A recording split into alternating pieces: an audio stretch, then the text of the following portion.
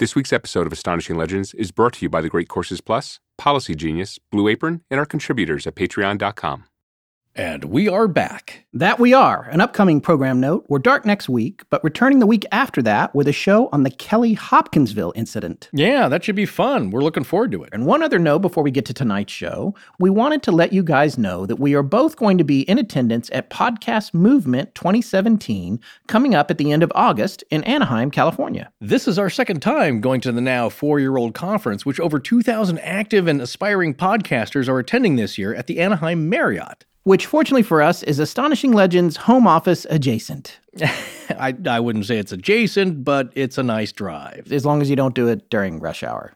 Yes. Yeah. The first one we attended in Texas 2 years ago really helped us transform our show from a glorified hobby that our friends probably laughed at behind our backs into a full-blown business at which our friends are now asking if we have any job openings. Yeah, I don't know if that's really happening either, but it is true. Podcast Movement is pretty cool, whether you're a well-established podcaster or just starting out, or you just want to come and hear what your favorite podcast hosts have to say about the lay of the podcasting landscape. This year's speaker list is impressive. I personally can't wait to see Dan Carlin. And believe it or not, Forrest and I are both scheduled to be on a few panels ourselves.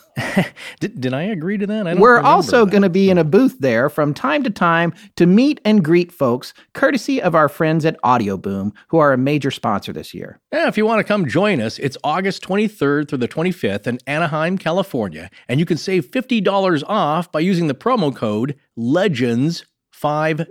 That's Legends50. Yes, Legends50 will save you $50. Just go to podcastmovement.com/attend. Hope to see you there. Okay, let's get to work.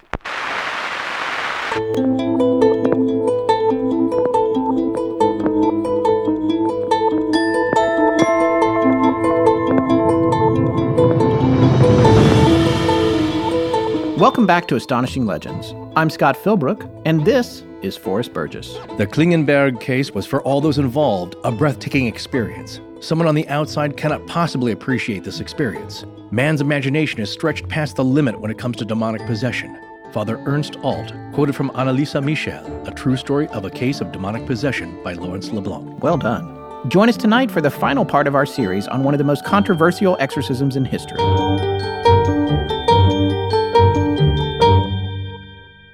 Here we are with part 3 of this series. A few people, I think, felt like part 2 might have been long enough to be part 2 and 3. but most people enjoyed it, I think. Yeah, it's almost really a show in itself. I mean, that's kind of how we think about these episodes when we split them out into parts, that each one should be entertaining and a real chunk of itself as like its own little show. But then again, it has to flow from part 1 to 2 to 3 or 5 or 6 or 7 or 8. But it was an in-depth conversation from a very interesting perspective. And yes, we did get some letters. It's both sides. We always say this. It's all perspectives. It's either it was too religious, he wasn't religious enough. It really just comes down to a personal viewpoint of like, he's too Catholic, he's not Catholic enough. It's just everything in between. So when we sit here in the middle, and we do try and be objective, and it's not our job to curb the discussion of the guests. We let them speak their mind. We'll interject our own thoughts and ideas and questions, of course, and give our conclusions at the end, but we let them say their piece, and that's the point of this. Yeah, that is the point. And the other thing we do is, because it's a podcast and we get to pick how long it is, at least for now, we like to run interviews in their entirety as much as we can. You know, we could be rolling them off and hiding them away, but we think it's a good thing to be able to listen to what people really think so that you're hearing them pretty much entirely in context, because we don't make a lot of cuts on what people are saying unless it gets just outright racist or something, like some horrible thing happens. We're going to cut that. We wouldn't have anybody on that would go straight to that. Yeah, hopefully not. But, look, I get personally people coming up to me that I know that listen to the show. They might say like, well, that guy was way out there, or she was crazy. Nothing that direct, but if it's new to you, you never heard this before. So a lot of these ideas may sound really out there. But I guarantee you, to the person who's studied this field, and it could be UFOs, could be Bigfoot, we had a lot of that in the UFO thing, like, what? That never happened. It's like, that's one of the main cases of ufology. Yeah. It just sounds crazy because you've never heard it before. And so in a case like this, where we're taking an in-depth look at possession and religion and how religion views this and possibly mental illness. And then, as you can see here in part 3, maybe solely from a clinical, physiological, mental illness perspective and how that's viewed there. That is the idea of these three parts. We presented the case. Here's one viewpoint which kind of bridges the two between religion and science. And then here's something that's more science-based. Yeah, so now tonight, what we're going to talk about is some more plausible medical issues that could have contributed to the symptoms that Anneliese was displaying. And the thing that we found, the more that we went through this, was that most of these different varying conditions, whether they're mental illness or other physical ailments, most of them didn't really cover everything that was going on with her. Now, that's not to say that people can't have a series of concurrent issues mixed up together. Obviously, they can, and lots of people do. But these medical conditions that we'll be talking about tonight, you can't just point to them and say, well, this is what it was. This is what happened. In most cases, there is one diagnosis that we'll discuss this evening that possibly has a reputation for being the most likely explanation, not only in Anneliese's case, but in several cases of possession. We're going to talk about that one more towards the end of the show. Yeah, exactly. And it's kind of related to the mystery solved dilemma or the mystery solved line of thinking here, where you'll see somebody line up, well, how about this condition? Hey, that explains A, B, and C. So that's got to be it, right? That's what it was. And anything else, we're done talking about this. It's solved. But you're not covering D, E, and F, or the things outside of even that, the G and the H and the I and the J. So the point here is that you'll see some things line up, and because you want to be able to categorize this, because that's the comfortable position for human beings, to be able to define stuff and not have stuff like, that's so crazy, there's no explanation for that. That's an uncomfortable position to be in. So you want to be able to fold that into something that's rational and understandable.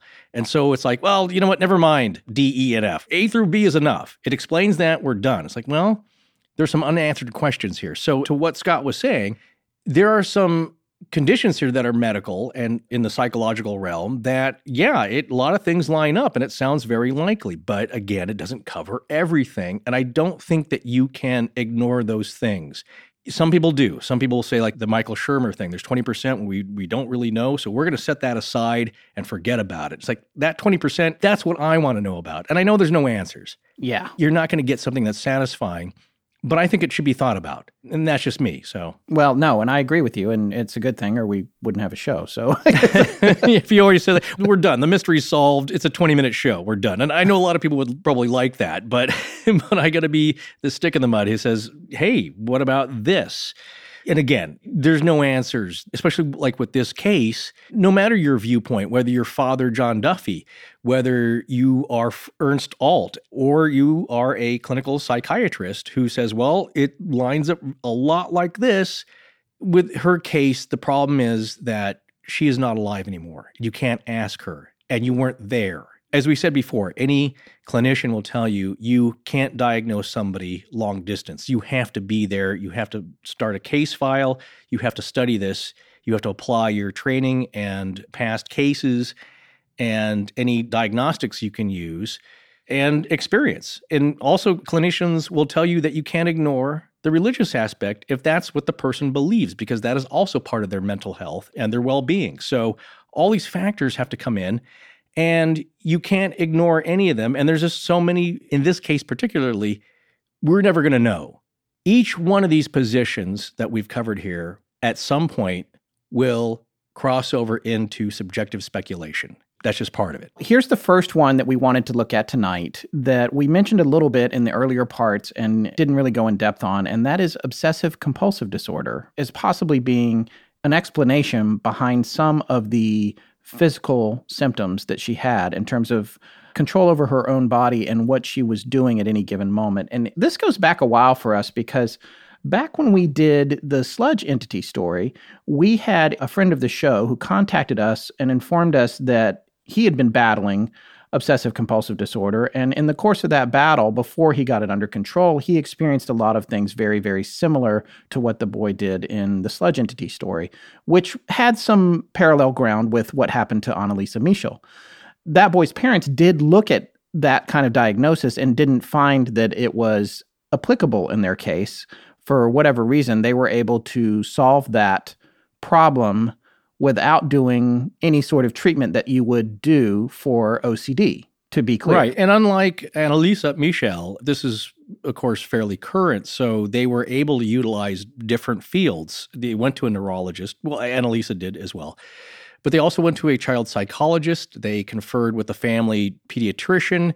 They looked into neuropathy. They checked out as many different fields as they could afford or could think of. Yes. And was recommended to them. And it depends on who you talk to. So if you go to the Western medical doctors, homeopathy, you could try it. It's not going to hurt you. Try some stuff in your diet. Maybe some herbs will help, but we can't really recommend that. And so these different branches don't venture into the other ones because that's just not part of their wheelhouse, you could say. But that's the case with the sludge entity, is that you get to a point, and this kind of came up because people said, like, well, obviously it's this. You guys were irresponsible because you didn't do this. This is the answer. Well, as we said in defense of the parents, they tried that, and there was no answer there. So what do? You keep going. Do you stop, or do you try everything? And that was the answer. I got to say, I will defend this to the end. That was the answer, is you try things that you normally don't agree with or even think about, and for whatever reason, it worked. And in my view, you can't argue with that. Right. And I think that's really interesting. So getting further into the discussion of obsessive compulsive disorder, I decided, knowing absolutely nothing about it and having no claim of knowing anything about it, and I want to remind everyone that we are not experts on anything. We are storytellers. So, in the vein of John Alva Keel, not an expert on anything. So yeah, you have to take anything we say with a grain of salt. However, we can sometimes get in touch with professionals who are experts on things, and that's what we decided to do with regard to obsessive compulsive disorder. So I decided that we would try and find someone to interview about OCD. So I set out in search of an expert on OCD who had the time and the inclination to sit down with us for a bit and share what they thought about Anneliese's case. And I was thrilled to hear back from the kind folks at the Houston OCD program in Texas. And I'd like to thank the program manager there, Sahara Shrout, for reading my litany of unusual emails about an exorcism from the 70s in Germany and still agreeing to try and find someone to come on our show and talk about it, and more specifically, if there might be some kind of connection between Anneliese's case and OCD. So I want to set this up a little bit. The Houston OCD program works with clients to provide a compassionate therapeutic environment while implementing evidence-based treatment techniques to provide the most effective treatment for the individual. They specialize in cognitive behavioral therapy, particularly exposure and response prevention, and other effective treatment techniques for anxiety and anxiety-related disorders. They deliver individualized evidence-based treatment for individuals struggling with obsessive-compulsive disorder, which is OCD, anxiety disorders, obsessive-compulsive spectrum disorders, phobias, and depression, with both residential support and intensive outpatient programs. Now, Sahara connected us with one of their doctors, clinical psychologist Dr. Jennifer Tsai, who, as one might have gathered, specializes in treatment of OCD and anxiety disorders. Dr. Tsai, thank you so much for joining us. Oh, no problem. It seems like a really interesting topic. Well, it's definitely something unusual. I would say that for sure. The first thing I want to do is have you talk a little bit about what you do and who you are. Sure. So, I'm Jennifer Tsai. I am a clinical psychologist at the Houston OCD program. We specialize in treating OCD, obsessive-compulsive disorder, and anxiety disorders. Okay. And how long have you been doing that? I started treating anxiety, I guess, in 2007, but I've been here at the program for about 4 years now. Okay. Is there a particular area of expertise, like a subset of different types of OCD and anxiety that you work with, or is it just broadly anything in that realm? We generally take whatever comes through. I think that what we tend to see is, in the anxiety disorders, we see a lot of panic disorders, so people with panic attacks, social anxiety, more generalized anxiety. With an OCD, I think you see a lot of contamination fear, but also fear of one's own thoughts. So often feeling that you have like these repetitive, unacceptable, intrusive thoughts that seem to, that come up repeatedly, or, fears of harming, that they might have harmed someone, scrupulosity, that comes up a fair bit around here. So it's a bit of a mix. Okay. And is there a brief definition of what obsessive compulsive disorder is that you could relay to our listeners? First of all, you need to have obsessions. So obsessions are very repetitive, unwanted, really distressing. Sometimes they're thoughts, sometimes they're images, sometimes they're urges that come up. And so I think that repetitive might be the key word here, because I think that we all have intrusive thoughts or memories or impulses that we don't like. But I think that the difference, which I can talk more about, in everyday intrusive thoughts and obsession is kind of what people with OCD tend to do with the obsession. And so often there are compulsions in reaction to the obsession, meaning they've engaged in some repetitive behavior that designed to try to get rid of the obsession or neutralize it in some way or reduce their anxiety or prevent it from happening. And so these compulsions can be physical, sometimes they're mental. They can look very different depending on what the person's individual fears are. And then I think the really important part is the obsessions and compulsions are interfering with somebody's functioning. So it's not something like a quirk of theirs or something that they enjoy doing. It's, definitely something that's interfering with their ability to do things in life. And so the behavior associated with it that you say that sort of helps people feel better or deal with the obsession that they're having, is that a kind of self-medication in a way? Yeah, the key is that, you're trying to do something to get rid of, maybe if you think a bad thought and you don't like it, maybe you try to do something to replace that thought in your head or to, maybe get forgiveness for it or somehow cancel it out or just maybe distract yourself or just trying to reduce your anxiety. And so then there might be a short-term relief, but it becomes a problem because it's only short-term and it ends up getting you stuck in the cycle. Okay. Do we know whether or not OCD is biological or hereditary, or do you feel like it's something that can be brought about by environmental conditioning? You're right about all of those. There's quite a bit of research looking at biological underpinnings, genetics, and in the role of the environment. And I think none of them are, 100% predict whether you developed OCD, but I think that we do know that there are certain risk factors. Okay. Can you outline any of those risk factors? So we do know that people, with parents, with OCD are more likely to develop OCD themselves, though that can be difficult because we don't know, is it because your parents? Is it because your parents are raising you a certain way and you're learning behaviors from them? Or is it because of genetics? And so they've looked at twin studies and they would say maybe some of both.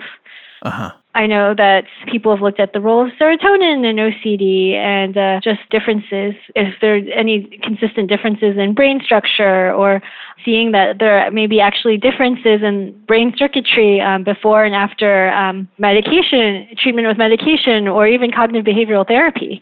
Right. There's something there. I think that there's a lot that we still don't know. Can OCD be cured, or is it just managed by people who are able to treat it? This is a question that is asked a lot.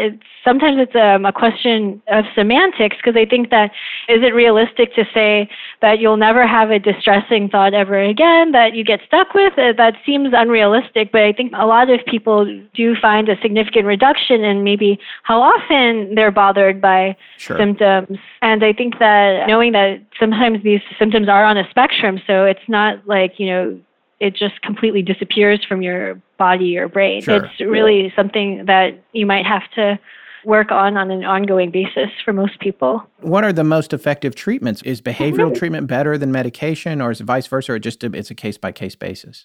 Most evidence-based treatment, I hesitate to say talk therapy, but the most therapy would be exposure and response prevention. Often people do, I think that it has a very high success rate, as does medication. Usually I think antidepressants, and when they're together, they can be very effective as well.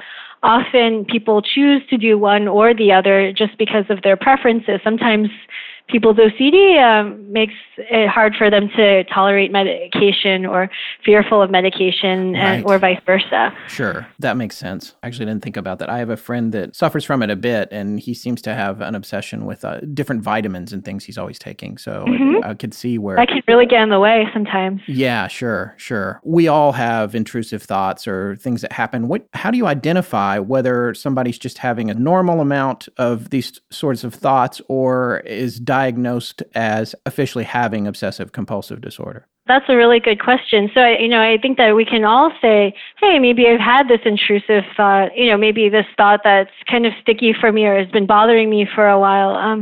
So often we find that the differences in content aren't different from someone with OCD and someone without OCD. You could have a pretty horrific thought and it's not necessarily OCD, but the difference is the frequency, how often is it happening?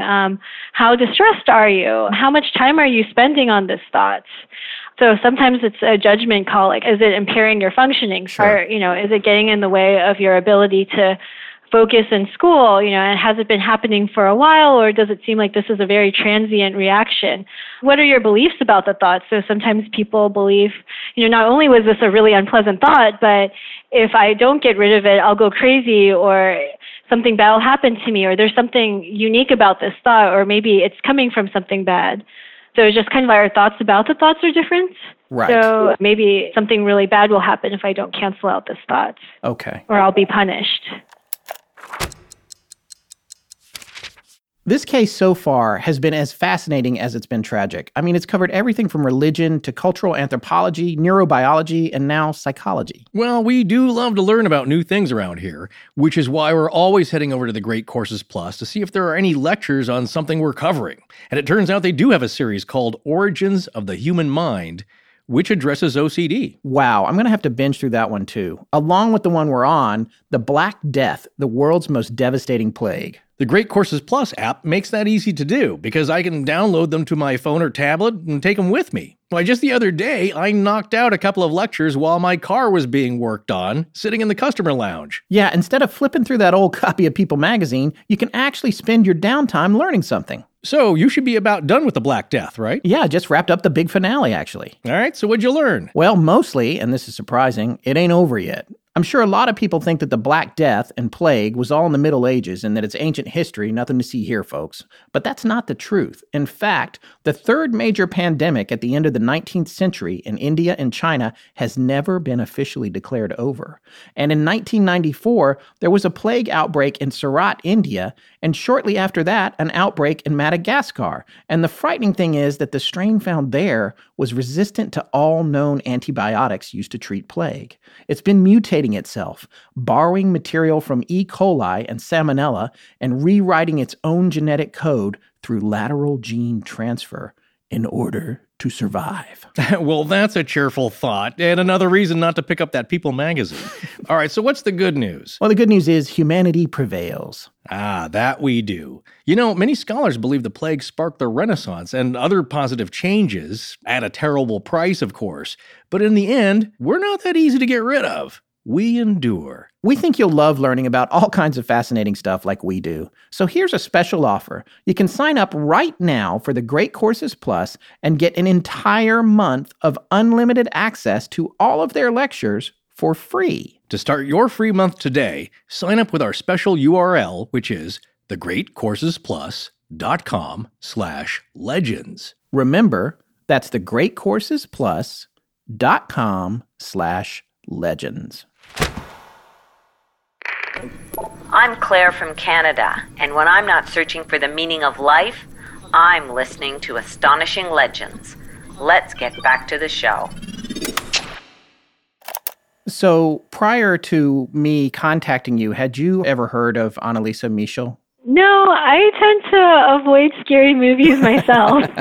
Right. But I was very interested to hear about it. I guess that brings us to the main reason I wanted to talk to you, because there's been a lot of theories about what was wrong with her. And we've done 2 parts of our show on her so far. The first one was really just the story of what happened to her and the nature of the exorcism they attempted, and then unfortunately her death. And then we had a second episode where we spoke with somebody who had some experience with exorcism, but also is going to school in mental health. And so he believes in possession, but he firmly believes that she had mental health issues and was not possessed. So that was the last... Right, you could believe in both. Sure, right. And that was the point we were trying to make to our audience. So I guess what I wanted to know from you, firstly, is with regard to her behavior, which was very specific, and it's something a lot of people would attribute to the idea of someone being possessed. She had aversions to certain objects, specifically religious objects. She would have an inability to enter a space, like a church or a shrine, and she couldn't go in, or she had a hard time attending Mass. She had an overwhelming urge to take all her clothes off and go see a friend of hers in her dorm at school a couple of times. She'd mentioned that to a father she was working with.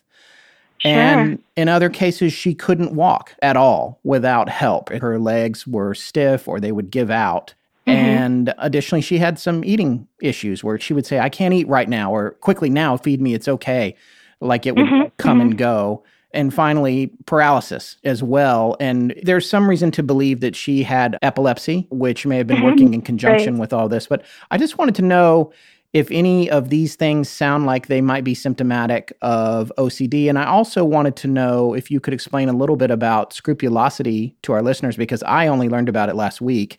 And I thought that was really fascinating. And if you thought there might be any connections between that and some of the things I just mentioned about her behavior. Sure. So I guess before we go into the individual symptoms, sometimes what you really have to look at when you're deciding whether this is indicative of OCD is really figuring out the function of the behavior. So that said, aversions to religious objects sometimes do happen with scrupulosity, because for some people, maybe seeing a picture of a religious figure triggers bad thoughts about, that religious, uncontrolled bad thoughts. And so, for some people, there's a paradoxical reason why that might happen. If you think like, oh, I'm in church, like what's the worst possible thing I could be thinking about right now? And then you think of that thing, right? Right. And so sometimes that's easier for us to tolerate. So with somebody with really high anxiety or really rigid morality that extends to their thoughts, you can imagine how distressing that would be. So to the point that maybe you don't even want to go in church at all, or you don't want to look at that crucifix on the wall, because what if it starts triggering those thoughts again? Because again, like the compulsions that they do to try to cancel out those things from happening actually make the obsessions worse. So sometimes they would just want to avoid it entirely. But that said, you'd have to kind of know like the function. Well, why are you avoiding this? Or what are the thoughts, feelings, or behaviors that come up when you approach this object? So that's something that I guess we'd have to ask Anneliese. Oh, yeah, sure. Wow, that's fascinating. Yeah, so it's really about avoiding triggers, things that trigger this behavior in yourself. Yeah, we would just need to know what she was thinking. Right, which obviously we can't. And especially now that she's passed away. So there's a limited amount of figuring this out that we can do in hindsight. Sure. Yeah. So what is scrupulosity? So scrupulosity, well, I know it was interesting because when I became my first scrupulosity case was back in graduate school, actually a referral from a priest. Oh. I got to learn, if you go to a Catholic bookstore, there's a lot of writings about scrupulosity that are separate from psychology. And so it's like this idea of this rigid kind of religious obsessions, right? And so this fear that maybe you are doing the wrong thing or you're going to think the wrong thoughts. And sometimes it's over-interpretation of scripture. Sometimes it's feeling tempted to do something bad or say something blasphemous, and this idea that you're going to be punished for it. Or sometimes there can be a really wide variety. So some people have this vague sense and guilt that they're sinning, and some people really actually feel like the devil is tempting them. And that can get a little bit tricky to parse out. So again, religious obsessions like this fear of maybe being offensive to God or doing something offensive to God, and compulsions, right? Maybe efforts to make sure they're forgiven, maybe saying prayers like over and over and over and over again, or maybe avoiding certain things because that will lead to triggers, or sometimes trying to cancel out the thoughts in their heads or trying to compensate for it in some other way. Is it specifically associated with Catholicism? No, it's usually associated. I think a lot of it's been studied, but I think that there is evidence of scrupulosity with almost all major religions. I think when there's maybe rules, in play, which is, I would say, most major religions, right? Sure. Yeah, so I think in Judaism, Hinduism, I've also worked with people struggling with religious obsessions. Usually you tend to be pretty strongly religious yourself, because OCD usually attacks things that we care about, right? So if you were an atheist, you probably wouldn't have scrupulosity because you wouldn't care enough.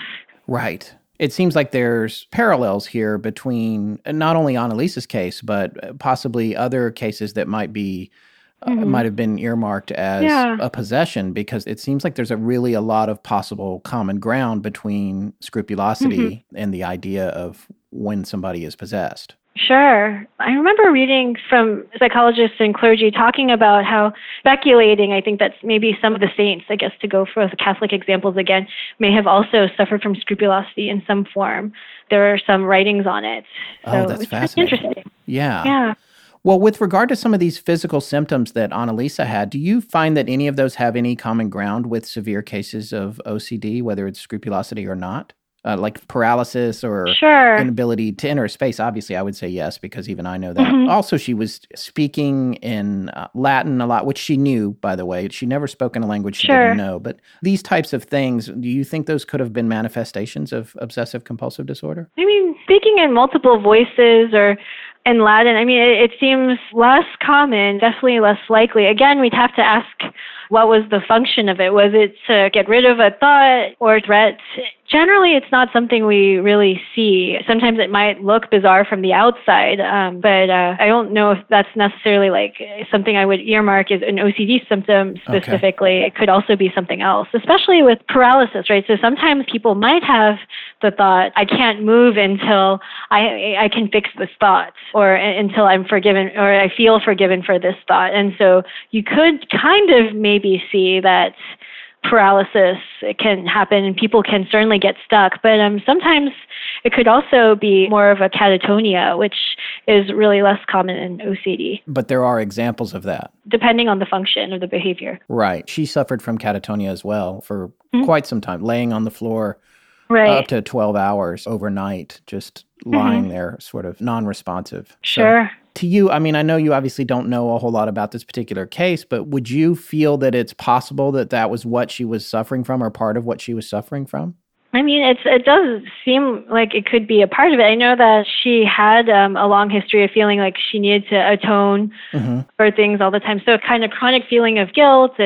And so I guess what I would want to know, too, is how much of this was really internal for her versus external? Because I think that sometimes people with OCD get misdiagnosed as psychosis just because the difference might be, is it really feeling like something is coming from like an outside being, or is it actually your thoughts? And so if you don't know that everyone has intrusive thoughts, it can be really easy for somebody to ask leading questions and say like, oh, what kind of voice is this? Is it a male voice or a female voice? And then you start thinking, I don't know, male. And then that would change the differential diagnosis, if that makes sense. Yes, it does. How would you approach it without being leading, unless you were professionally trained, I guess? I think you would want to rule out a few different things. And then also like OCD, part of the diagnostic criteria is, are these behaviors better explained by maybe a different condition or a medical disorder? So if there could be medications at work or maybe other untreated conditions. Right. Okay. So you'd want to rule those out as well. In your studies and your education and in your work, what do you think the medical community's position is on the idea of possession versus someone having strictly medical problem in a case like this? Yeah, I definitely can't speak for the entire psychiatric medical community. Right. Personally, I know that sometimes the cultural context of our experiences make a really big difference. So I think that sometimes there are other cultures, who might believe in possession, but it's like not considered a bad thing. So maybe I've been told of instances where, someone had a seizure and they felt like they were being possessed, but it was like by a good spirit. And so they were treated a lot better and they were able to function much better in the community and hold a different job and much better outcomes. So on one hand, it's just like, well, yeah, you really need to respect other people's beliefs. And of course, like as a scientist, you can't really necessarily definitively rule out anything. It's possible. I think that sometimes, though, like the narrative you choose can make a really big difference for someone's prognosis, right? So imagine if we tell someone like, well, we all have intrusive thoughts, it might make it a lot easier for someone to maybe take risks to not engage in compulsions and face their fears and be able to tolerate their anxiety. Whereas if you tell them, the intrusive thoughts come from the devil, then it makes it really imperative to get rid of those thoughts, right? Which paradoxically, as people learn in Psych 101 sometimes, the more you try not to think about a thought, the more you think it. So you can see how damaging it could be if someone is told, hey, don't have these thoughts because they're coming from the devil and it means all kinds of really awful outcomes for you. It's kind of like my friends in high school used to say, don't lick your lips, or don't. Right, exactly. Yeah, exactly. Don't think of an elephant. And I think that we don't really talk about our internal experiences very much. So I think that especially, back then, so thinking about how you describe like an intrusive thought can be really difficult to put into words and very susceptible to leading questions. Right. And one of the things that Anneliese experienced were these grimacing faces that she called Fratzen, which I guess is German for grimace. And that was, they were flashing in front of her frequently. Because when you, at the beginning of our interview, you mentioned that it wasn't just thoughts, it could also be images, which I was not aware of until you just said that. That's an obsessive compulsive, a symptom of it is to... It can be, and so it's a really tricky distinction, right? So maybe where does Anneliese think that they're coming from? Is she actually seeing the faces, or is it really like a mental image, which, I think that we all can have conjure up mental images ourselves, right? Yes. And so that would make a really big difference. In your brief look at her case, do you think that it's possible that she was misdiagnosed or just not properly diagnosed before she was, I guess, essentially taken into this exorcism, which didn't work out and ultimately led to her death? This is a really young field of inquiry. There's a lot that we didn't know back then. You would have to rule out, is it OCD? Is it actually more like psychosis? What are some of the rule outs that we want to take into account? So yeah, I think that there probably would have been more questions that we could have asked her, because I think that we would probably want to rule out explanations that are related to less complicated treatments, right, than an exorcism. Right. So we would want to make sure that we had definitely exhausted all these other ones first, and it sounds like there might have been more questions that could have been asked. Yeah, and that was a little bit the crux of our last episode as well. It just seemed like a lot of possibilities were overlooked, and it might have taken her in the wrong direction without fairly analyzing it. My co-host had wanted to know if OCD was handled more by psychiatrists or psychologists, and what the difference between the two professions is with regard to obsessive compulsive disorder. So they can go hand in hand. It really depends. Sometimes people might be referred by like a primary care doctor, and then they start off with medication. And so we get a lot of referrals from psychiatrists, and so maybe they may start out on an antidepressant, but maybe they don't want to be on it forever, or medications don't necessarily get rid of thoughts either, right? It might lessen your anxiety and reaction to it.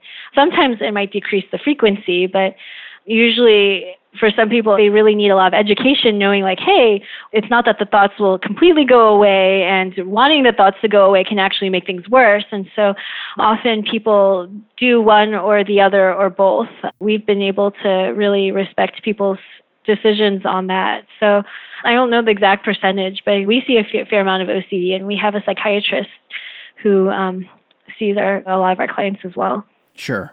Okay. For people that have OCD, would you say that it goes in hand with other conditions, a lot of conditions that maybe are common that always are accompanying it, or is it more of an isolated diagnosis? It's the one thing that somebody is dealing with, or it just varies? Yeah, no, I think that's a really great question. So it's from a neuroscience perspective, we don't see that there are necessarily, this is an OCD part of your brain, or this looks like versus panic disorder. The way I conceptualize it is that, OCD and the anxiety disorders, we often have a fear of something, right? And we avoid it, or we do something to kind of make it go away, and that actually kind of backfires and makes things worse. And so with panic, we're afraid of our physical symptoms. With social anxiety, we're afraid of social situations. With OCD, we're often afraid of our thoughts. But you can think the common ground there is avoidance, right? And so genetically, sometimes there are common markers, like so OCD and maybe occasionally in relationship with like bipolar disorder or schizophrenia. So sometimes it's hard to tell the difference between OCD with poor insights and psychosis. Right. Because, well, do you think that the devil is possessing you, or do you know? So that can be a very subtle difference. Sure. What has been posited about Anneliese that she was suffering from a combination of possible psychoses, bipolar disorder, as well as possibly some shades of schizophrenia. So there was a question as to whether or not that was related. And I think if you took that and then you combined that with scrupulosity, you could be almost perfectly describing 99% of her behavior. Again, we're speculating, but it doesn't seem too far-fetched. Right. And also, I shouldn't leave epilepsy out of that picture because she had a great deal of physical seizures. Which is not necessarily consistent with OCD. Right. That would be unrelated. Right. Okay. That's good to know. Forrest, who is my co-host, had also outed us as sometimes saying, we sort of joke about, we're being a little OCD, or I have a little OCD. Sometimes it seems like a joke in the vernacular, and we've had some complaints from listeners about that we're being inconsiderate or insensitive towards people that really have it. So at what point, for instance, I have a friend who can't leave a room without shaking hands with everybody that's in the room. At what point do you say, okay, it's just kind of a tic or something, or we can diagnose you with obsessive compulsive disorder? That's something we've discussed with a lot of our patients. Feel sometimes really invalidated because sometimes they're like working through OCD treatment, and maybe a family member says, "Oh, I have a little OCD too," know, but I forget about it. So I think that the idea is like, well, I faced my OCD. Why can't you? So yeah, just people on TV are making light of their difficulties. And you're right. I think that sometimes it's on a spectrum, and the difference between OCD and what we call obsessive compulsive personality. So OCD is not really something that you would really take pride in. You're doing these compulsions because you can't help it, and it's associated with really intense fear or anxiety. And so it's not really something you want, and you feel like it's irrational and it's distressing to you, but when you have pretty good insights, and it gets in the way of your functioning. Whereas, if you like to, have things a certain way and it kind of looks nice to you and it feels like a little bit of a badge of honor, that's probably not OCD. Right. Have you ever encountered any medical professionals that are open to the idea that in their treatment, they're dealing with something more than a medical issue, like relating to possibly a spiritual problem or something that actually would involve the help of the clergy or somebody outside of the medical profession? Especially with scrupulosity, we do like to involve a religious leader from their community. Not necessarily because of possession specifically, but because this is really about people's beliefs. And so I think that it could be very damaging and definitely not helpful to say, hey, well, this is just your OCD, and really making sure that we're not stomping all over their values, especially when we're doing exposures and things that make them feel uncomfortable, and making sure we're not violating their religious beliefs. So for a lot of people that, can be very, very much. So I think often for a lot of our severe cases, they really need to have clergy involved to kind of validate the therapy for them. If you do end up thinking a curse word in church, is God going to punish you or not? And just getting that collateral information, and especially if maybe the compulsions to confess, and just making sure we're all on the same page. Sure. Well, Dr. Tsai, thank you very, very much for your time. I really appreciate it. I know our listeners are going to enjoy hearing your perspective on this. Thank you. Hey, what are you doing? I'm just putting up some sound panels over here. Ow! Careful, man. You got a wife and kid to think about. Plus, you have all the bank account information for the show. Do you have any life insurance? Oh, thanks for your concern, which I detect a little bit of snarkiness in it. But you're right, though. Life insurance is really important because, yes, anything can happen at any time. And yes, I actually just got a quote to see if there was anything out there better than what I had. And I used PolicyGenius.com, and it only took about 5 minutes to apply. Well, that's one smart thing you did, because PolicyGenius.com is the place to go to learn about life insurance, compare quotes from America's top providers, and save up to 40% on your policy. It's kind of like TurboTax for insurance. Yeah, it is. And you'd think there'd already be an online service like that, but it's never existed before. Policy Genius has placed over $5 billion in life insurance. I gotta be honest, I can't remember the last time I looked into life insurance, and I don't remember how it all worked, but I do remember that it wasn't much fun dealing with all those agents who are just out to make a commission. But PolicyGenius.com has a simple, user-friendly website that helps you work out exactly which policy is right for you, and it finds you the best price. If you have any questions, they have a team of licensed experts waiting to talk you through it. You get real customer service human beings. And they don't just do life insurance. You can get health insurance, or you can even insure your pet. You can protect your income. And if a policy isn't right for your situation, they'll tell you that too. Look, the point is, if something were to happen to you, you got to make sure your family's taken care of. So if you've been putting off life insurance, or you want to make sure the insurance you have is right for you, check out PolicyGenius.com today. You can save up to 40% just by comparing policies. The quotes are free, there's no sales pressure, and zero hassle. PolicyGenius.com. It's life insurance for the 21st century. This is Jim. Thank you for listening to Astonishing Legends. Let's get back to the show. Well, that was really fascinating, and it answered a lot of questions I had about OCD in general. Yeah, it was interesting. And I know that I have, for a fact, as I said in the interview, I have a few friends that suffer from it for sure, not to mention the one that we referenced before the show, who's a friend of the show.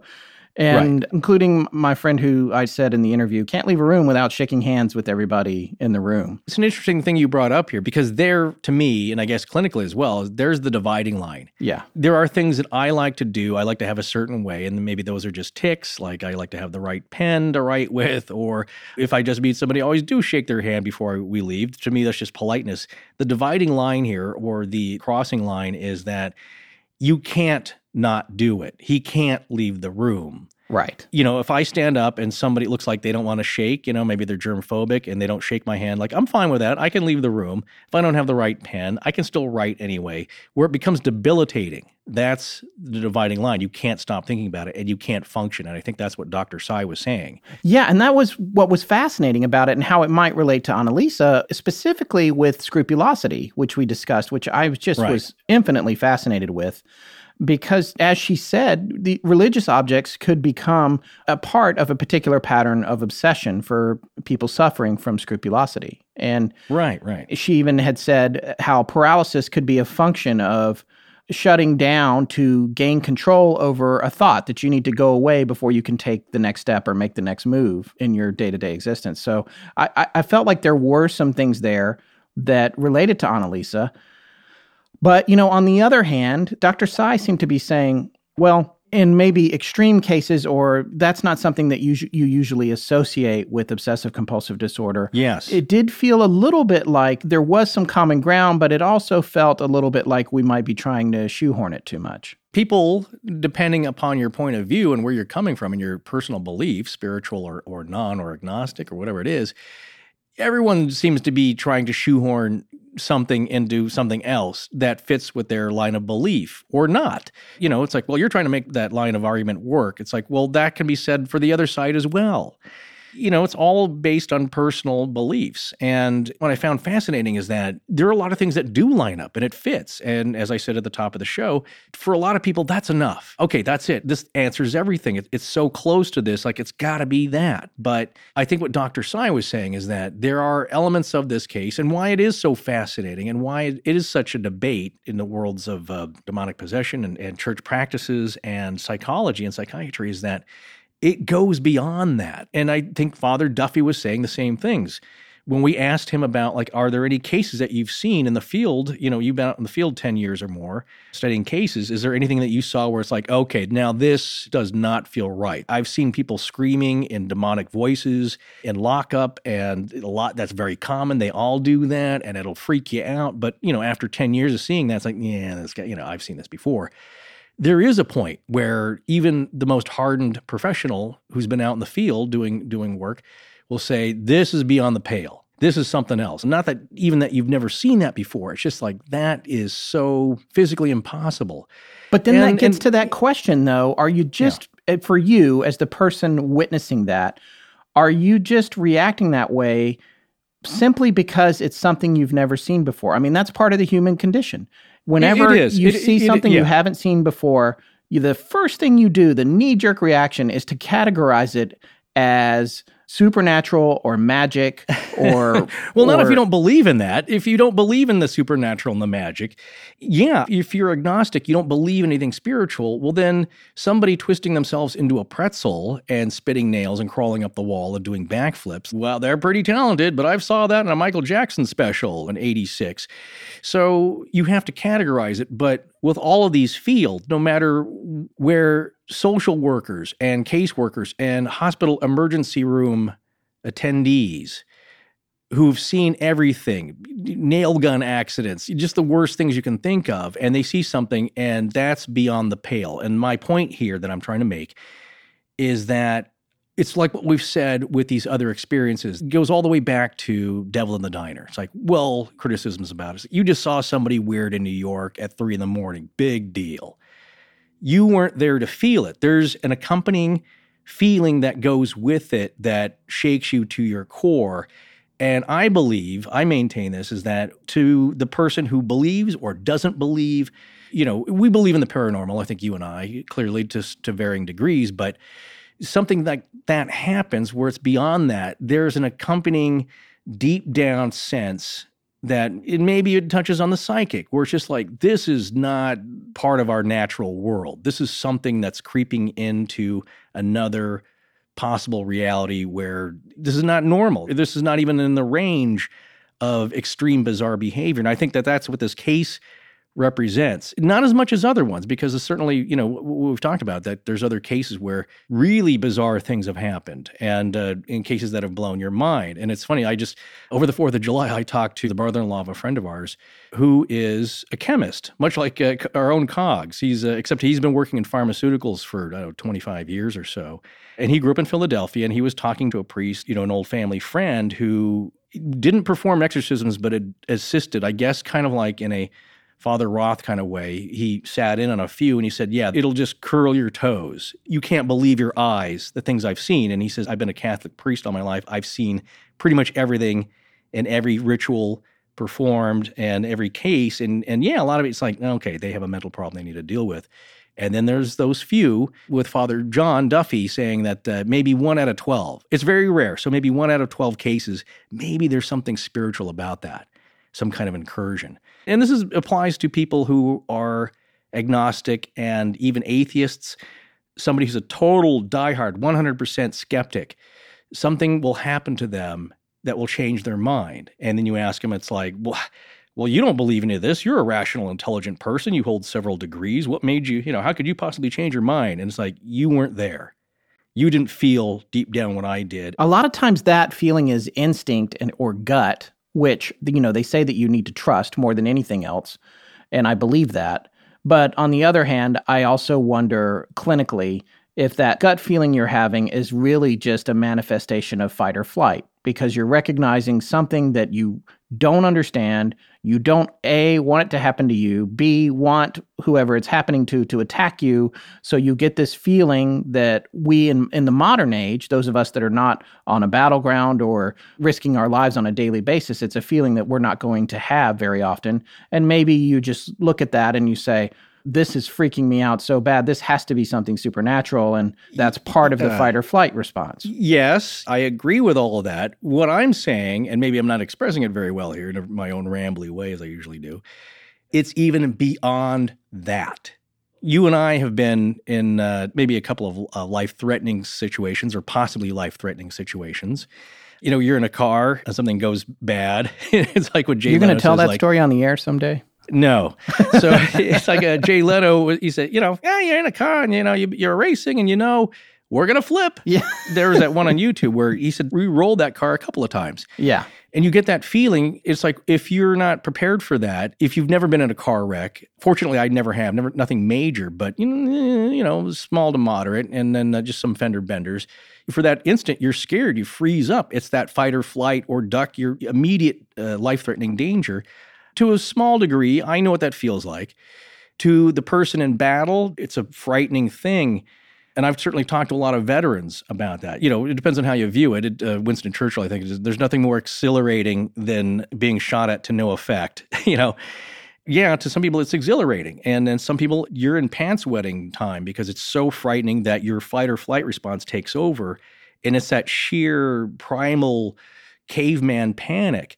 What I'm saying is that there are cases or instances, because I do believe in a spiritual realm or an otherworldly realm that is possible, that it goes beyond maybe even further than PTSD of something traumatic happening to you because it's unexplainable. So yes, I agree with you with what you've said, but I think that feeling when it is something like that, it's beyond even fight or flight response and that gut feeling that you're in danger. Okay. Does that make sense? Yeah, that makes sense. All right, well, let me ask you this. Before we move on to the last couple of possible medical diagnoses that we might look at for Anneliese, or the main one, there's one I want to talk about a little more at length, but there is one that we've addressed already throughout the series, and that particularly was epilepsy. And we've had a few people write in who are epileptic, and thank you so much for dropping us some notes about the way we handled it and everything. I guess for you, Forrest, I wanted to ask you, because you have had some friends who suffer from grand mal seizures, right? Yeah, different types. Well, I currently have a very close friend who has epilepsy. And just to be clear, the epilepsy describes the event of a seizure, right? Or the case of having recurrent seizures. Everybody has a slightly different type. You have petit mal seizures where you might even notice the person's, nothing's wrong with them. They just seem to be staring off into space, but they're having a seizure. They have a blank look on their face. They'll kind of come out of it, hopefully, in a minute or two, and they may not know where they are or who you are. They've just had a seizure. And, then they'll get a really terrible, dull, aching headache that could last for a couple of days. And so it's very unpleasant.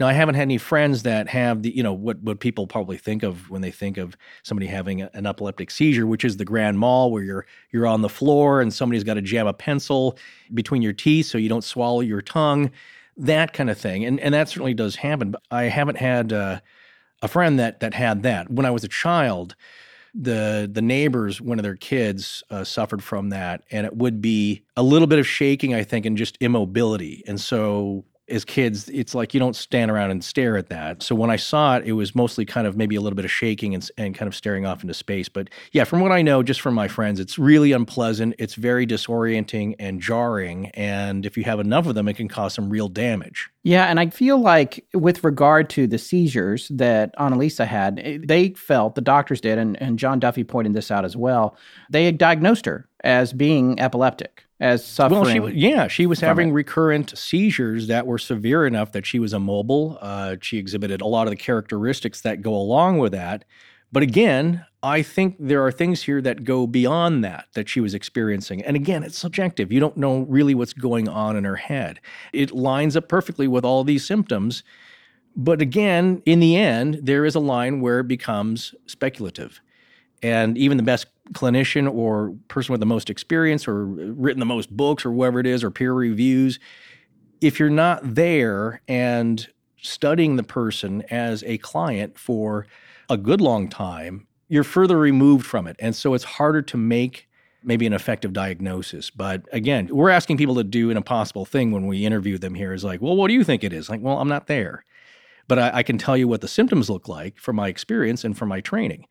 And that's what we're doing. So keep that in mind, dear listeners, when you hear that, is like, these aren't all final opinions. Some things may make more sense to you than others, but again, it's like each guest or everyone that we have on here will tell you, it's like, look, it's not my case, but I can tell you what I think it is, and that's all you're going to get, just my thoughts on this. Well, and here's where we get to the last topic that I wanted to talk about, because epilepsy is not necessarily the only thing that can cause seizures. And this is something that we mentioned. I had brought this up to John Duffy, and he was not quite familiar with it. He was familiar with traditional encephalitis, but not this particular brand of it, known as anti-NMDA receptor encephalitis. And this is something that the ARC dug up for us, and I was just really surprised about this, and I wanted to give a shout out to Stephanie for pointing this out to us. Although in the past, I think even Forrest, you had mentioned back when we did the sludge entity story, we had a listener or two contact us and talk to us about this particular disease. Here's some information about this disease from the Anti-NMDA Receptor Encephalitis Foundation's website.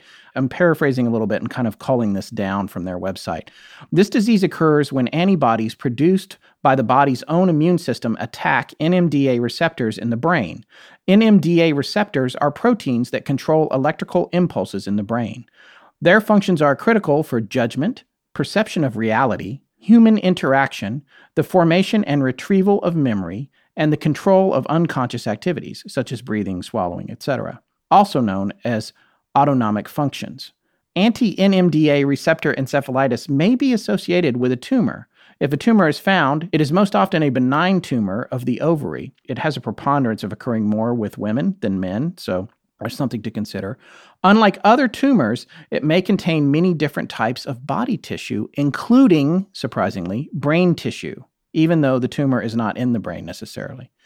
A tumor is more likely to be found in young women who become sick during their childbearing years, and is less likely in very young, from the age of 0 to 10, and older, greater than 50 years old, individuals. Anti-NMDA receptor encephalitis affects more women, 80%, than men, 20%. However, apparently, most patients do not have a tumor, and I took that from another source, but I did find that out in digging around about this.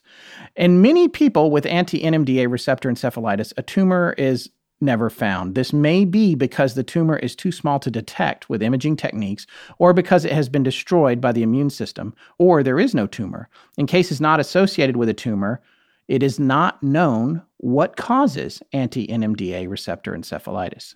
There was this list of symptoms that I thought was interesting, and you'll see that some of these, I don't remember them being described in Anneliese's case at all. However, there are others that are shockingly descriptive of her behavior.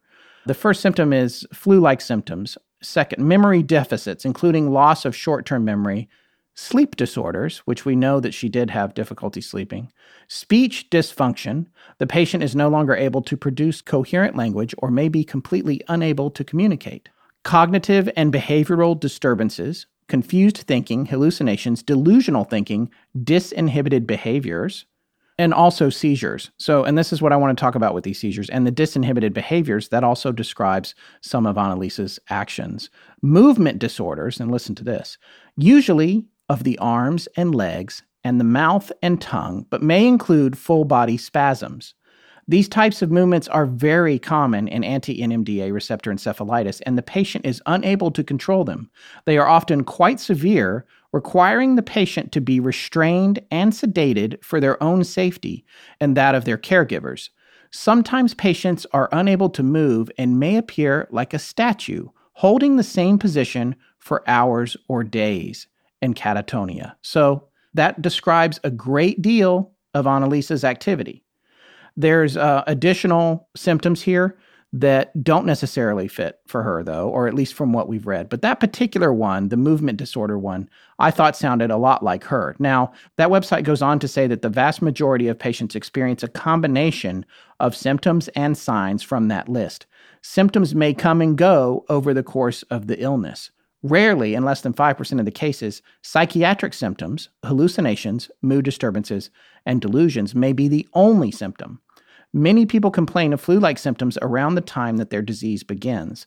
Females are approximately 4 times more likely to be affected than males, and although it is a serious life-threatening disease, the majority of patients who receive prompt diagnosis and treatment go on to make a good recovery. This is interesting. This disease wasn't discovered or even officially named until 2007. So it's a fairly new discovery, and that's a good 31 years after Anneliese's death. The reason that a lot of our listeners have probably heard of it is because there was a best-selling book written by the New York Post reporter Susanna Cahalan. The book was called Brain on Fire, My Month of Madness. And that was actually eventually made into a movie, which came out just last year. And I'm super curious to read the book and see the movie as well. But according to Cahalan, who also, by the way, has a fascinating TED Talk on this, which we'll link to in the show notes, doctors familiar with this disease are fairly convinced that it may account for historical cases of possession. So I thought that was really interesting. So when you look at the big picture with this particular disease, which they don't really understand and they don't know where it comes from, it does sound a lot like it could be a plausible explanation, to me anyway, for most of what was going on with Anneliese Michel. Yes, well, that was suggested to us, that book anyway, by a listener to either the Sludge Entity episode or the Shadow Person episode as something we should check into. But of course, I think the email from this person was more like, this is it, you idiots. Why are you considering other stuff? This is the answer to this. Go check it out. So we do get stuff like that, but it's fascinating. And it's something both Father Duffy and Dr. Sy had mentioned is that, and I've said it myself, being a dilettante novice here about it, all of this, is that there's just so much we still don't know. What did I just say? We're discovering things all the time. So just in the last few years, this has popped up on the radar, and it's fascinating. And the more we delve into and become advanced with understanding neurology and psychiatry and psychology, we'll be discovering more things. But it covers a lot, and some things really hit the nail on the head, I believe. I agree with you, especially with the physical immobility and things like that. But I was talking about this with Scott. It's like when you have things that kind of edge beyond, not to say that, anything that's really, really extreme as far as behavior or an incident can't be classified under these diagnoses. But Anneliese, it had been reported that at some point she was so far gone or so erratic that she was eating spiders and drinking her own urine or licking it up off the floor. So yeah, that's extreme, and it could be probably covered under one of these diagnoses, but at some point for that person, you know what I'm saying? It's hard to tell.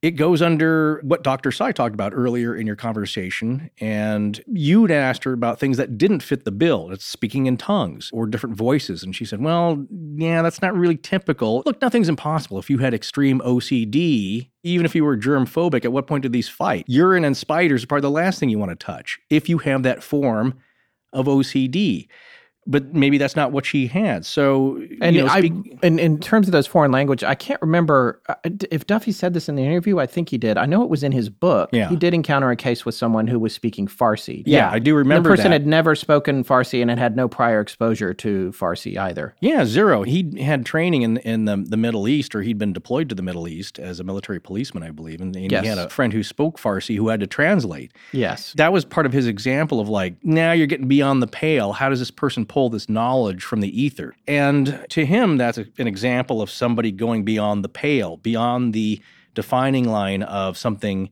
that's beyond human capability. But again, is it that crazy? I always point to this, Daniel Tammet, the person who's a very high-functioning autistic who can recite the number pi and did for 5 hours continuously, not missing a single digit. How is that possible? Yeah. Well, I don't think that that's supernatural. He's pulling it from somewhere deep inside the brain, and maybe he is tapped into what a lot of people who believe in this will call the band of thought that encircles the earth, and that's right. Which is in that idea. case, it's not internal. He's drawing on an external source for the information. Right, and then if you go even deeper than that, there's a lot of people who believe that is totally natural. That is not unnatural. We all have that capability to draw upon that, this spiritus mundi, this band of thought. We're all connected. But the modern person just ignores that. So it becomes unnatural to them, but it is actually really natural. We're all one with the universe and one with the creator, and you just have learned to open up that channel and let it flow. But to everybody else, that seems wacko. So the other thing I wanted to mention from earlier, the seizures specifically did not fit the bill with OCD. But maybe it sounds more like anti-NMDA receptor encephalitis. Specifically, when you look at seizures, and these neurological experts were looking at them back in the 70s, and they're saying, this is epilepsy, this is epilepsy. They had never heard of this disease, and the seizures may be similar. And in the case of this encephalitis, it would appear from what research that I've done that the seizures associated with it can be far worse and more extreme in nature and appearance than the ones that are traditionally associated with epilepsy. Right. So even the physical part is personal. I think we had some comments saying, when I was a kid or I practice yoga, I can bend over backwards and grab my heels. I will say if you try that with Scott or I, it's going to kill us. It's like, that's not well, physically she did say, possible. she came back, I said, well, my son he could do the most complex yoga pose known to man, but he's 8. He's like a little tiny rubber band. It would not work with me. But then she said, no, I'm talking about when I was, I think she said 11 or 12 or 14. No, but, it's, still. What I'm saying is that when I was little, I was in martial arts too. So I was a little older than your son, probably 10 or 11, and I could do the sideways splits. Yeah. I could do a side kick above my head, but it's like, my point is that as flexible as I was and as much as I stretch, I could never get past those last 3 or 4 inches down to the floor. And if, somebody just jumped on my shoulders, it's going to snap some tendons. It just sounds awful, but there are physical limits. It's possible with some people, not everybody. And so certainly when you see something like that, and it's a 50-year-old guy doing some crazy acrobatics, I think that's when Father Duffy was saying like, okay, now we're in different territory here. So this is really fascinating. I'm glad you brought up the aspect here with anti-NMDA receptor encephalitis. And I think it's certainly something we should look into, or everyone should, the medical field especially, as we go forward.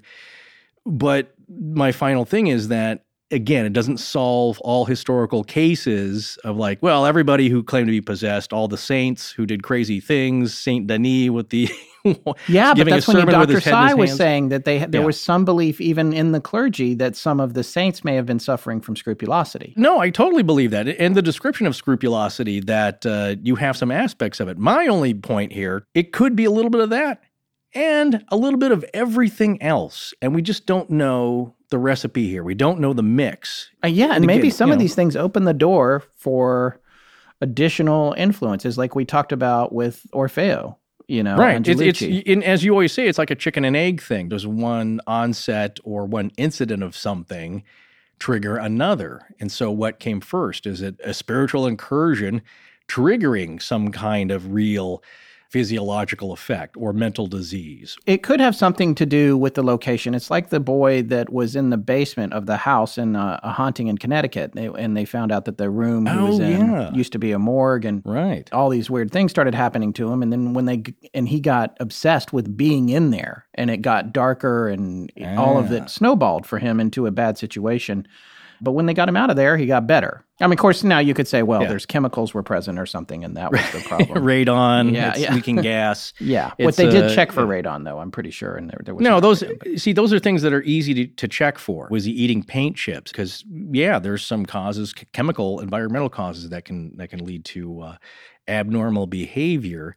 But two things I wanted to mention. I do believe that sometimes it can be involved with the location, as what you just mentioned, and also with our friends and their son Jack and the sludge entity. It seemed to be tied to that house.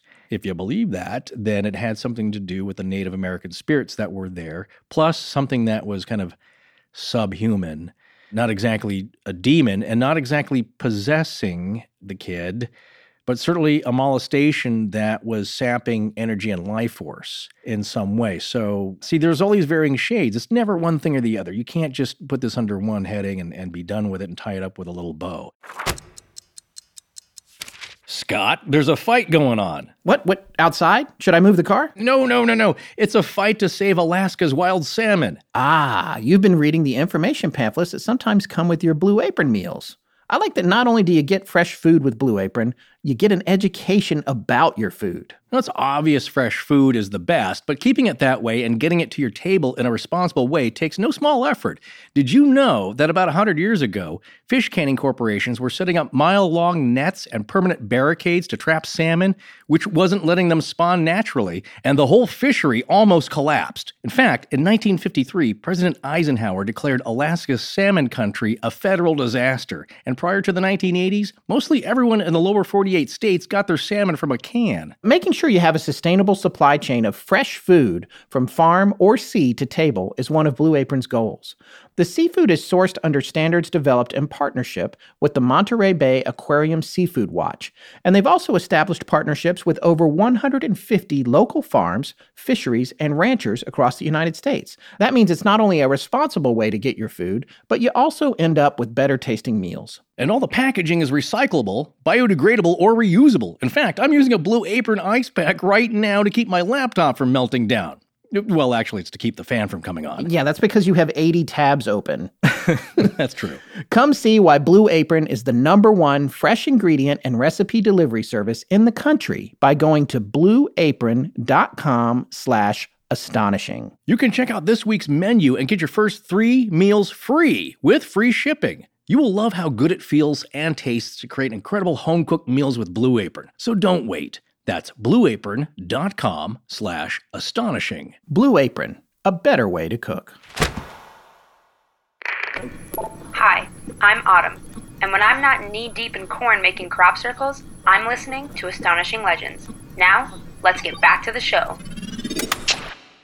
One of our favorite fans, Round Daddy on Twitter, James Strebel, brought to our attention a very interesting case. The other thing I wanted to mention is that this is not just happening in the Middle Ages or in the mid-17th century or even the 1970s, like with Linda Blair and The Exorcist and all that, and now it's done. There are cases still happening, and ones that are just as crazy and fascinating and bewildering and frightening as any of those. And so one that he brought to our attention, this takes place in Gary, Indiana, with the family of LaToya Ammons and her 9-year-old son, who was believed to be possessed.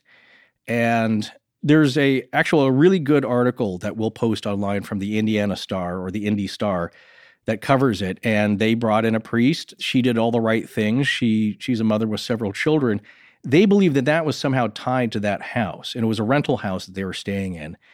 This is interesting in this case because it is much more recent. This is 2014, I believe, or the end. It started happening around the end of 2013 and took place over a period of several months. And she's a struggling single mother, I believe, and did all the right things. But of course, now with our legal processes, she had her kids taken away from her because you can't quantify this.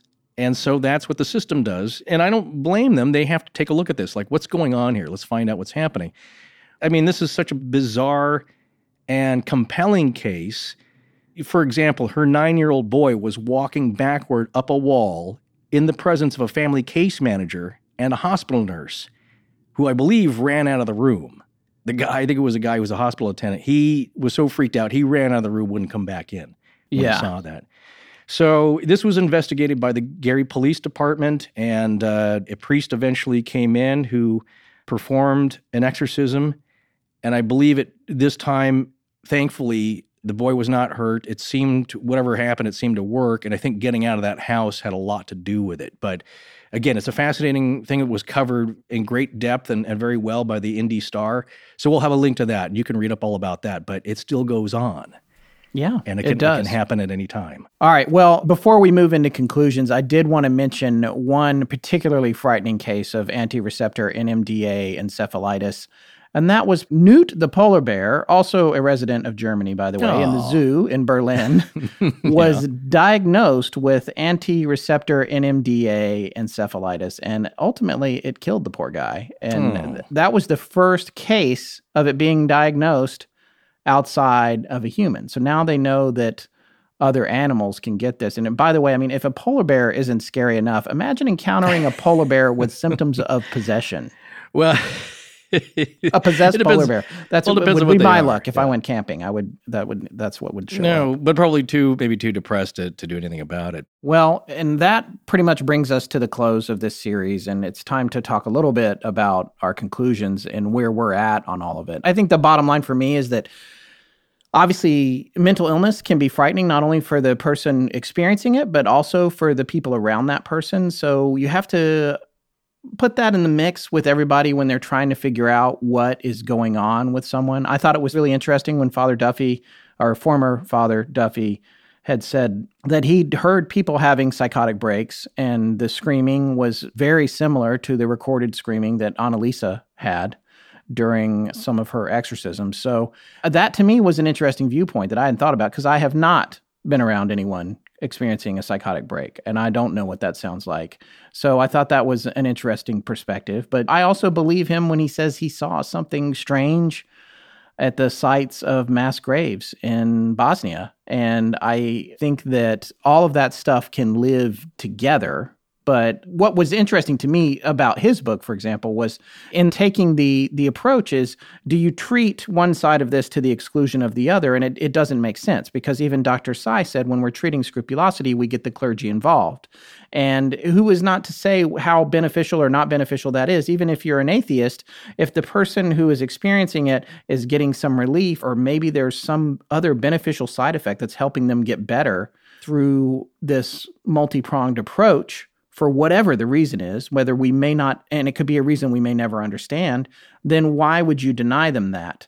But on the other hand, as Duffy said, you have to monitor everything about somebody going into this situation so that they don't come to any further harm or additional harm in the process of trying to free them from whatever is going on or help them get better.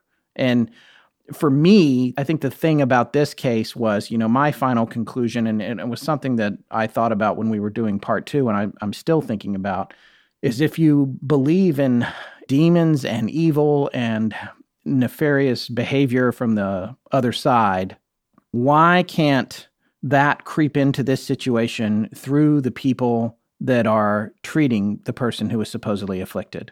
What if the evil in this situation manifested itself through those people, like Father Renz and Father Alt and her own parents? What if we're looking at the possession in this case and we're looking at the wrong clay pots, as John Duffy said? It's like the best opportunity for a misdirection. It's the ultimate deception. While the world looks at poor Anneliese, maybe the real possession or demonic molestation or influence was over the people treating her by allegedly strapping her to a chair, starving her, depriving her of liquids, and assaulting her until her body had nothing left to give. Maybe that whole case went exactly the way those demons wanted it to. Yeah, I tend to agree with a lot of that, actually. We just don't know in certain aspects. But I want to mention something here. Now, I remember this from reading the book, and I believe it was one of Annaliese's neurologists, or could have been the psychologist or one of her the family doctor. Sure, we can give medication for this, and it might help, and we can do all we can with Western medicine. And I'm paraphrasing hugely, of course, so apologies for that. But, he's saying that it would be a mistake not to look at the person's religious views, because that can have a part in it too. And I think that's a little bit what Dr. Sy was saying, and maybe Father John as well, is that for the person's well-being, and it's a point I brought up here a little while ago, you have to look at everything for that specific individual. If they really believe in a spiritual life and are very pious, and that's a large part of their life, you have to address that as well, because as a clinician, you just can't say like, well, you have this, so here's some medication, take this, get over it. Because it's not ultimately going to work. You have to address every part of the person, because that's what makes them up. Even if you don't believe in it, if you're atheist and you say like, well, that person believes in this and that's kind of baloney, but really if they just took this medication, that'll fix them. That's not going to help. So in pointing to that, my overview, especially with this case here and my final thoughts on it, just personally, is that I believe you're right. I think there are a lot of factors going on here, and who knows to what percentages. I believe that there could be an evil influence here, not just with Anneliese, which is the most direct, but possibly with the parents. And that's one part where I have a little trouble with that diagnosis, is the case of abuse. It's a very strong claim. And again, with me personally and having my friends come on the show for the sludge entity, that rubs me the wrong way. Not that Father John said that, because he's going off of his years of experience in the field and the symptoms, but it's a very strong accusation, especially when you're accusing somebody of beating their own child to death, essentially, or that results in aiding of that death. So I don't know, but it sounds, when I hear that, it's like, yeah, I mean, we had somebody write in, it's like, yeah, the bruising around the eyes, that sounds a lot like a punch. I can't argue with that, but what's causing that? What are the influences? And like you just said with the parents, is there some evil influence getting in through them? That's something that I think Dr. Scott Peck was saying, is like, what better place for evil to hide? If the intention of evil is to deceive, what better vessel, what better clay pot than somebody you would want to tend to trust that's on the side of God? What better place for evil to hide? So he was saying, Scott Peck was saying that, yeah, there's probably a lot of evil with people who are in the church, because it's a great place to be if that's your intention, because you have the ultimate cloak of deception there. So in this case, my final thoughts is none of us will ever really know. We're just not going to. She's not around anymore. You can't ask her. You can't get inside her head. She may not even be able to express fully, if she were still alive today, what was going on with her, because at some point she was that far out of it. So you'll never get a final conclusion on this, like so much of the other things we cover in the paranormal. But I believe personally, like you, Scott, that there's a lot of little elements going on here to varying degrees. I don't think it's just one or the other, but it fits a lot of these molds, but not completely. So like so many things that we've seen this past week, and like a lot of the stories that we cover on the paranormal, when you get to the end, you may not find any more answers. What you're left with are just more questions.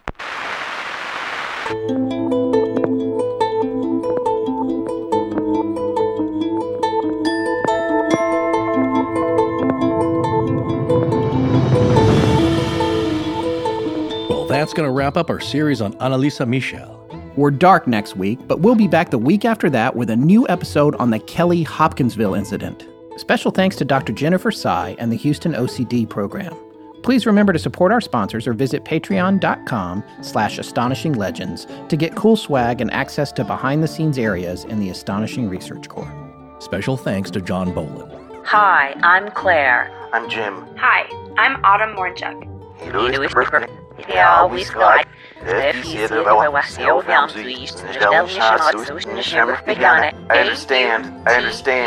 understand. Our show is edited by Sarah Voorhees, and the theme is by Judson Crane. Sound design is by Ryan McCullough. Special thanks to the ARC and its lead researcher, Tess Feifel. But most importantly, we want to thank our listeners. You can find us online at astonishinglegends.com, as well as Facebook, Patreon, Twitter, and Instagram. Copyright Scott Philbrook and Forrest Burgess. Good night.